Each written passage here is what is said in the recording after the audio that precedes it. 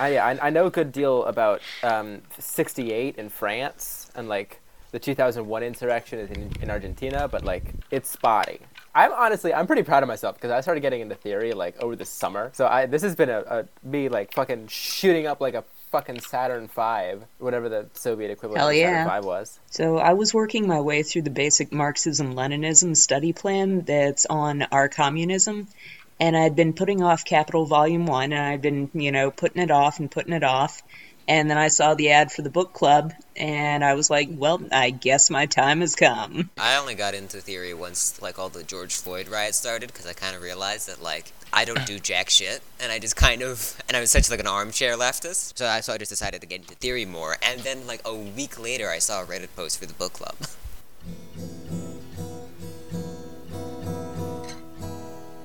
We never wrote a jingle for the transition, so here we are. I'm Proletariat. I'm Fibwick. I'm Andy. And I'm Zoe. So, this podcast isn't just a podcast where we all happen to be in a book club, but a podcast that is being sprung from our book club, which is pretentiously named School of Marxist Fundamentals. We're not specifically Marxist, we're founded by Marxists, and we're generally reading Marxist text, but we welcome leftists from all fields. Andy, on the podcast, they're an anarchist. I think we've even had some liberals in the book club, but they didn't stay for that long. We were founded by Brol, who's our local Marxist professor and jiu-jitsu nut. The book club is kind of a joint project with our newsletter Anti-Capital, which is run by Proletariat and Artie, who is not featured on the podcast. The book club is hosted through the free app Discord. There's a link to join the book club in the show notes. You can also contact us at ordoesitexplode@protonmail.com, which is available in the show notes as well. That way, if the link isn't working, we can get you another link there. We highly recommend everyone joins, as it will help provide context to some of our topics, because often, if we're talking about any kind of article or book we've read, that'll be available in the book club. We'll try to provide the context ourselves anyway, but still, it would definitely be helpful for you to be in it. And we also recommend you join, as it helps you get more involved into educating yourself in theory, as well as organizing through things like Anti-Capital, but we'll get more into that a little later. Now, this episode is a compilation of a few different recordings, so it might feel a little jarring at times in terms of our topics, because we jump around from day to day as well, and that's also why there's chunks missing Andy and Zoe. That's how this episode is. We'll have to see for other episodes. We haven't actually recorded them yet, so I don't know. There you go. We've got a set curriculum, which is going to cover 3 basic topics, and it's going to rotate. So, at the end of the curriculum, it'll just start again. The curriculum will probably last about 2 years, give or take, so it's a pretty decent time investment. But the pace of reading is fairly leisurely, would you say, Fib? Well, I have no attention or concentration, and I was able to get through it. I feel like on the at least in Capital, the heaviest it ever got was maybe like 10, 15 pages a day. Yeah. And of course, I saved it all for the last night, but... Yeah. We only meet to actually discuss what we've read once a week, typically on Saturdays. It's been 7 p.m. Eastern Standard Time lately, but we're looking to get some more international time zone meetings going, hopefully. The 3 topics, the broad topics we plan on covering in the curriculum. The first is philosophy. Marx's philosophy, his grappling with philosophy, and our ultimate conclusion through reading some of the works that Marx wrote early on, such as the German Ideology or the Paris Manuscripts, is to come to the same conclusion that Marx did, which is that philosophy in and of itself is insufficient, that it is something to be overcome in order to start grappling with the problems of actual production. And that leads us to our section of economics, where we'll read works like Capital and ultimately come to the conclusion that simply a study of the abstract categories of economics is also insufficient unto itself, and you have to start transcending those abstract categories to get to the real content of history, which of course makes up our last segment, our history segment, where we'll mostly focus on the revolutionary wave post-World War I, where it terminated in China in 1927. So we'll look at events in Russia, Germany, and China primarily. At the end of the curriculum, we'll simply start back over with philosophy, so if there's any sections or works that you missed, if you needed to drop out for a couple of weeks or months just because class got crazy, job was crazy, whatever, you can catch it the second time around. We haven't been through the entire curriculum, and so the second time around we're also going to add some extension courses in philosophy where we're going to read some additional works that'll be read on top of the base curriculum, so you could either just stick with the base curriculum and the extension courses, or you could just do the base curriculum. And we'll have some extension courses for the economics as well. I think it's set up in sort of a logical progression of moving from one point to another to where you actually wind up at the real content of history.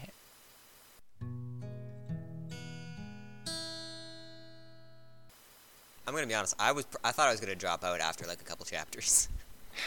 I thought all of you were going to drop out after a couple of chapters, and I was correct in 99% of the cases as well.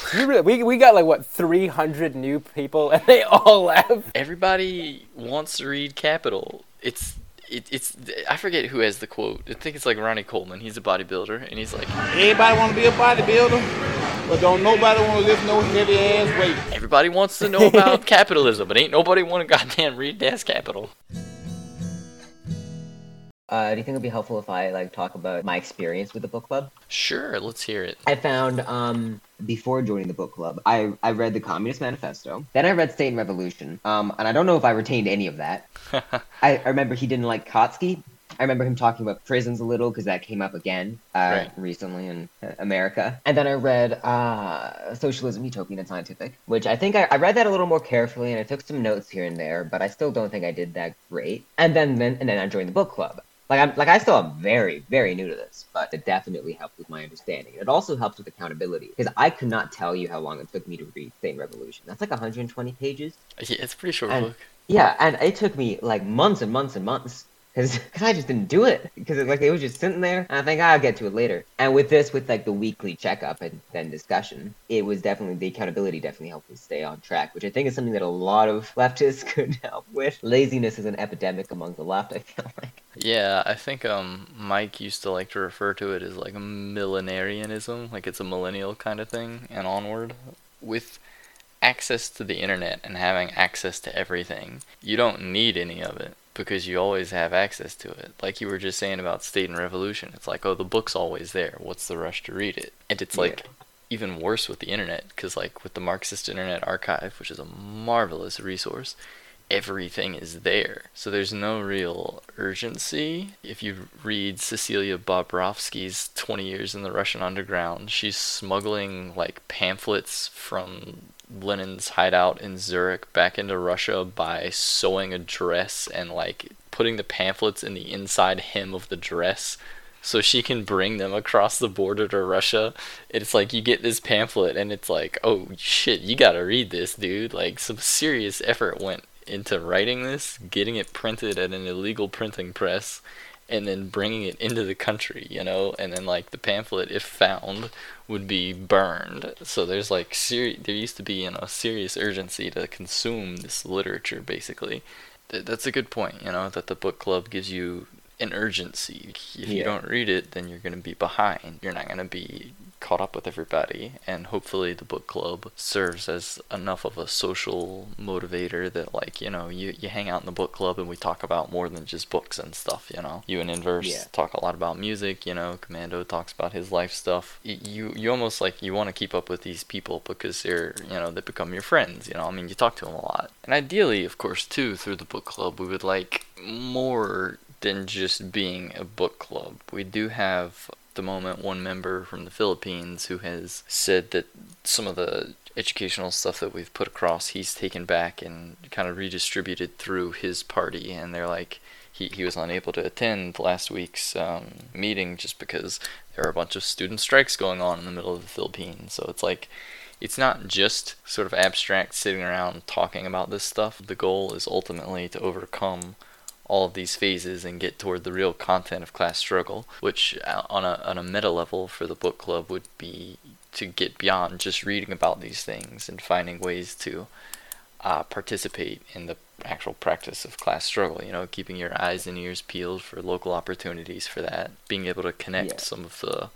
historical lessons and theoretical lessons and so forth that you learn from the book club and bring that into your daily practice of class struggle. And it seems like that guy from the Philippines is taking full advantage of our book club for that purpose, so that's awesome. And it definitely also helps my understanding being able to discuss it, because then any confusion that there is can obviously be brought up. If you read it and have a specific question, you bring that up. Right. Many times when I wasn't confused about something, but I still had misinterpreted, I just didn't realize I had misinterpreted it. I think, too, what happens is people may not be confused about, what a thing means, but they may simply be confused about why a thing is said at all, or why a thing is important. And also retaining information, I find after a little discussion is much easier. Like I said before, I've read State and Revolution, Socialism, Utopian, and Scientific, and I barely retain anything from them. I couldn't give a summary of what they're about, really. But I could, vaguely explain what a commodity is and where value comes from and stuff. Amusingly, I think after we get through our history section, you'll be able to talk more about State and Revolution than after having read State and Revolution, because State and Revolution was written during, the Russian Revolution. So it plays, it's like the theoretical basis for a lot of what was going on as far as the seizure of power by the proletariat and the smashing of the state and all that. So it'll get brought up a lot in indirect ways through our history reading, and then that alone might inspire you to go, oh, maybe I should read that now that you have a proper historical grounding for it, because it's this is why it was written, this is when it was written, this is the things that were said about it, and all that stuff by its contemporaries and stuff like that. And then Socialism, Utopian, and Scientific, that is one we're going to read in our philosophy section too, because like you said, it does hit a lot on materialism and things like that. I've been subsisting off of uni food for the past semester, so I'm sort of my body's dying. Oh yeah, Fib, you got stuff to look forward to. It's only downhill from where you are. Hey Fib, if you don't want to do anything with your life, you can just come work where I work. They'll hire you. Bro, if you don't mind asking, what do you do? I'm going to live with a stranger on the internet. No, I didn't say you could live with me. Jesus, you gotta find your own fucking place.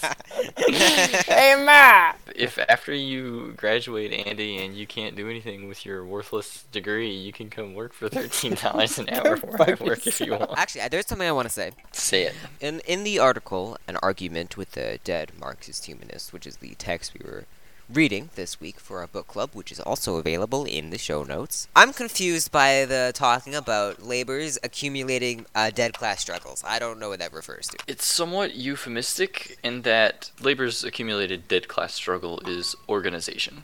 Their dead class struggle is accumulated in the lived experience of, I'll stop jargoning. So it's just like a memory? Actually, here.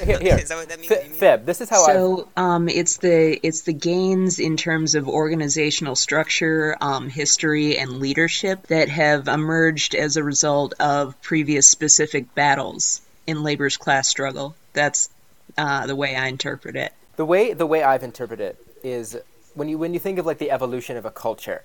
I have a better way. I have a better way of doing it. I'm not going to go down the anthro route. Fuck you, bro. Stop laughing. Fib, when you organize with someone, or when you do something with someone, and you build up affinity between them, you could think of that affinity as fuck off, bro. Stop fucking laughing. Mute yourself. You could think that as like sedimenting experiences between them. If you think about that on the scale of a class, over time you build up social ties. You build up you bring up organizations, you build up all these things that transform the class from a class in itself to a class for itself. It's that accumulation of experience and organization, like development of a community almost. That's how I've thought of it. Fuck you, bro. Stop laughing. Fib, please tell me that you could see my microphone after I muted myself, because Screw I was yourself, bro. dying laughing the whole time. Fuck he you. was Fuck talking. you. I'm also keeping myself from laughing here. Fuck both of you. So does that answer your question, Fib? I think so. He's even more confused now. I'm ruined gonna him. be honest. I was a little distracted by just how by whatever the fuck Andy said, whatever that was supposed to Exactly. be. But You're I like, think, yeah. but I think I got the general idea. Yeah. So, yeah, no, it's organization. I mean, in a literal sense, the accumulation of labor's dead class struggle is its organization, and more importantly, it's organizational strength and power. So it's possible to lose the accumulation of dead class struggles, and so on and so forth. It's like what Mike said is how, as engaging in the struggle, organizational forms are distilled. Precipitated. Yeah, they're distilled from the class. Right. Okay. Actually, hold on. 1 second. Secreted. Give me 1 second. Secreted. I need to. Hold on. I'm gonna mute y'all for 1 second. I need to do something.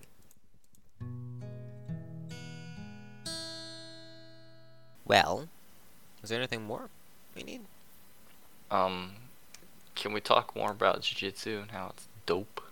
See, I just need Andy to start doing jiu-jitsu, or someone. It should be Andy though, and then we can start talking about jiu-jitsu and like. Why me specifically? No one else is as weak-willed as you are, Andy. Go fuck yourself. Fib was able to say no, and you Googled and looked it up. I'm too anxious to say no to people. We're gonna try and get you into so much shit. You're gonna get so tired of it. Andy? You're gonna be like, What's your credit card number?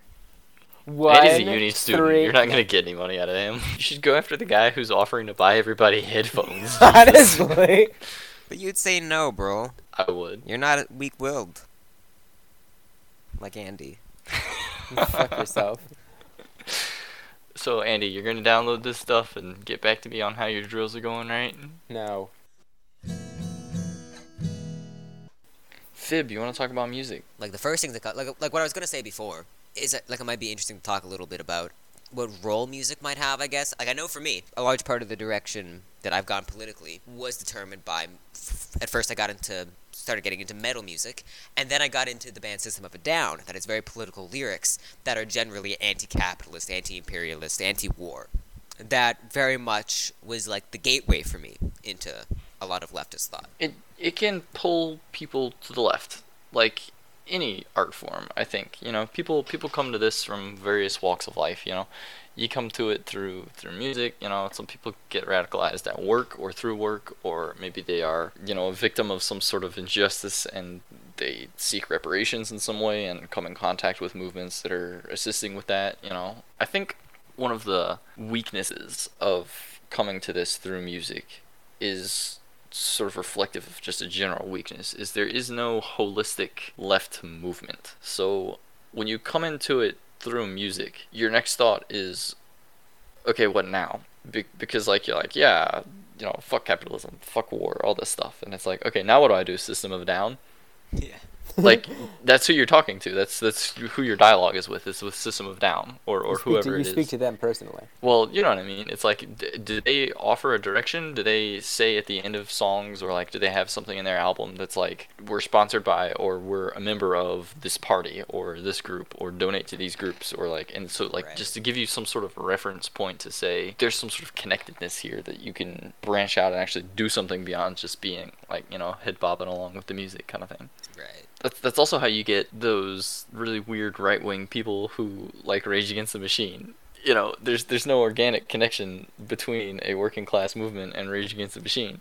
If Rage Against the Machine were like singing a song about like Black Lives Matter, or like was part of that, or was like openly part of Fight for 15, or some sort of working class movement, and like was involved in playing music at strikes and like walking picket lines, then it becomes incredibly difficult to dissociate their music from a working class movement, and it kind of makes them immune to being co-opted in that way. Right.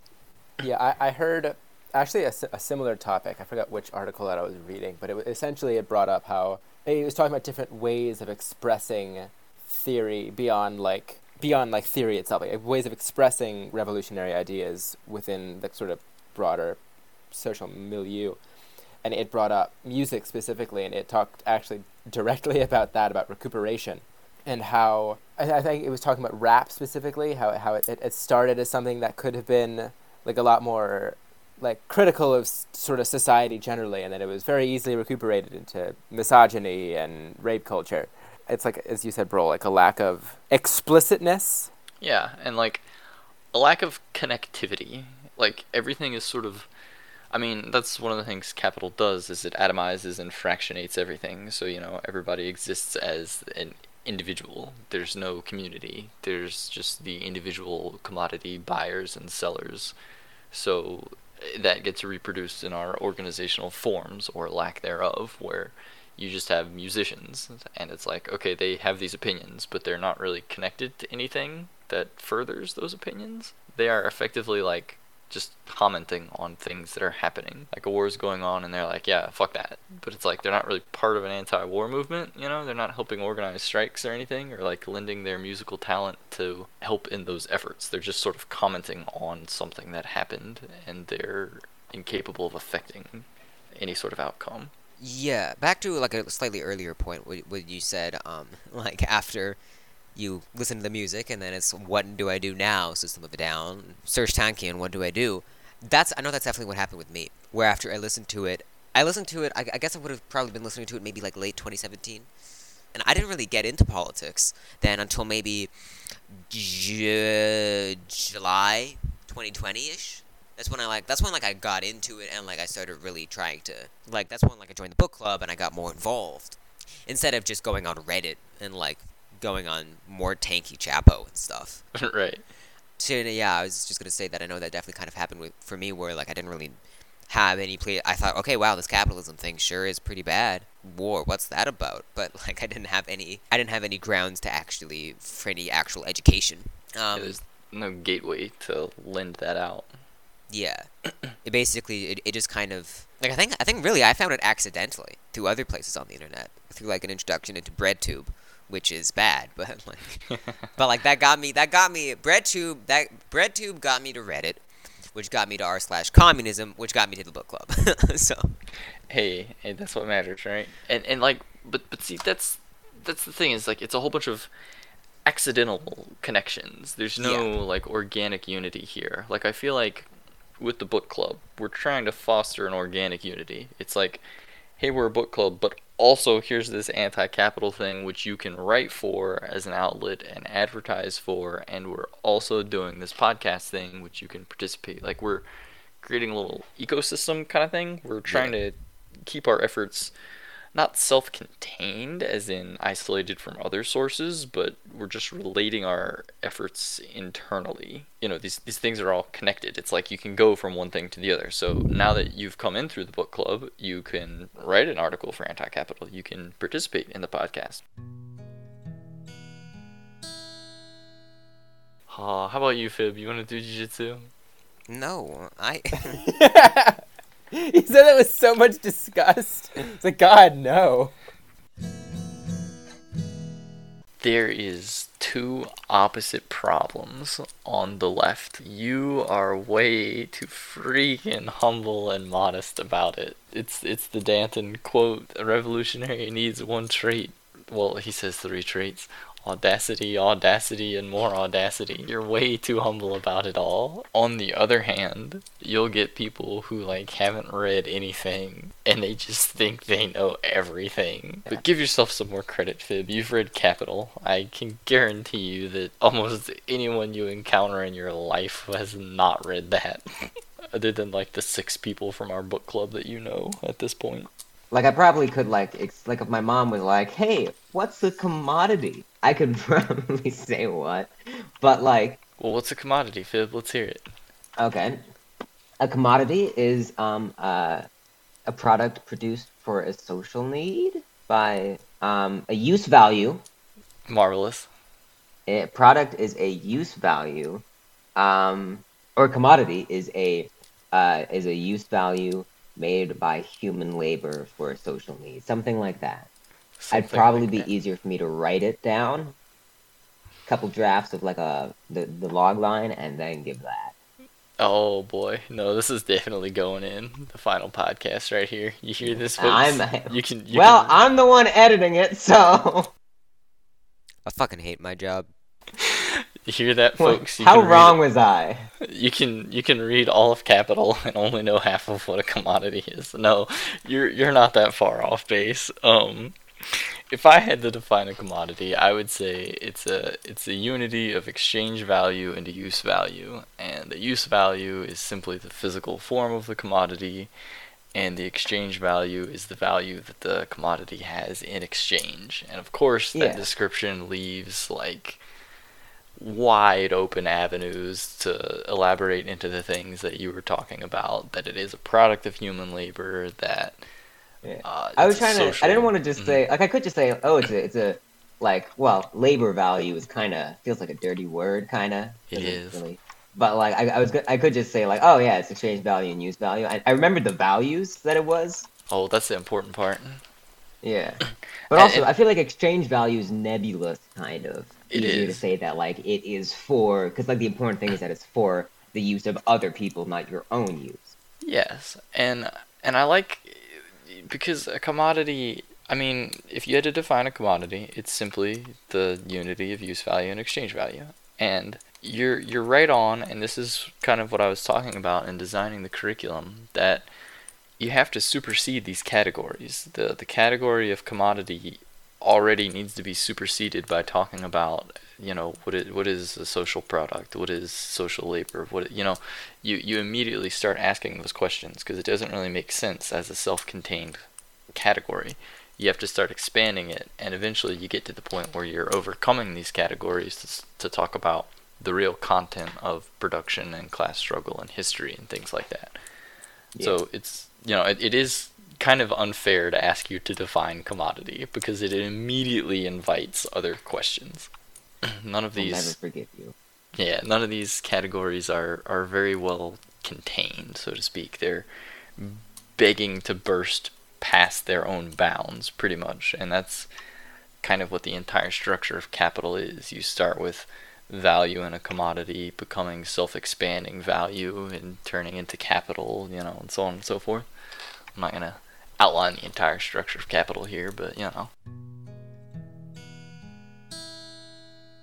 So, like, I was kind of hoping you'd take over the podcast kind of project. Hopefully in a year or so time you feel a bit more comfortable with that and you kind of have an ear for talking to people, getting guests on, and like I can show on occasionally kind of thing. I wouldn't be able to put in a consistent appearance, but so what I'm saying is like the podcast can start taking up more of your time, and there might be other projects that evolve and develop. At the moment, you don't have anything you want to write for Anti-Capital, but in the future, as you read stuff, it's like, hey, why is nobody talking about this? And it's like, well, that's your job now because you've noticed it, and you think someone should be, so that's you now. Right. And the other thing too that like takes up a lot of time. Like it's something I think about all the time. Always just you sort of like mentally map it out and you think about what you're gonna do and how it's gonna go. Jiu-jitsu. Once you start doing that, Oh my it's Oh my god. Oh, I had to work that in. Sorry. No, I'm not kidding though. It's all consuming in my mind. Okay, I muted bro. There you go. This is how it should be. Okay, so how are you, Andy? I'm doing okay. I'm back at home now, so Good. the semester's ended, so I really have nothing to do. So, you know, theory can take a bigger part of my life again, which is nice. I'm excited to start the discussions. How are you doing, Fib? I'm doing pretty good. You know, Christmas season. I'm bringing. Girls, I'm muted now. I'm gonna choke you both. Oh god. Don't cut me with a good time, bro. Well, I You mean, know what, if my- we ever actually make this fucking podcast, you know, at least we each have distinct characterization already. Oh lord. This is just a reminder of where you can find us. There should be a link to join the Discord for the book club at the top of the show notes, and if that link isn't working, then you can email us at ordoesitexplode@protonmail.com. You should be able to access our show notes at our publication, anticapital0.wordpress.com. The number 0, not the word. You can also find them. If the show notes aren't there, then you should also be able to get them in the description of every one of our SoundCloud uploads. I didn't think I would like jiu-jitsu. I'm not gonna lie to you. Like, I I originally genuinely am going. starting to think you can't talk about anything else.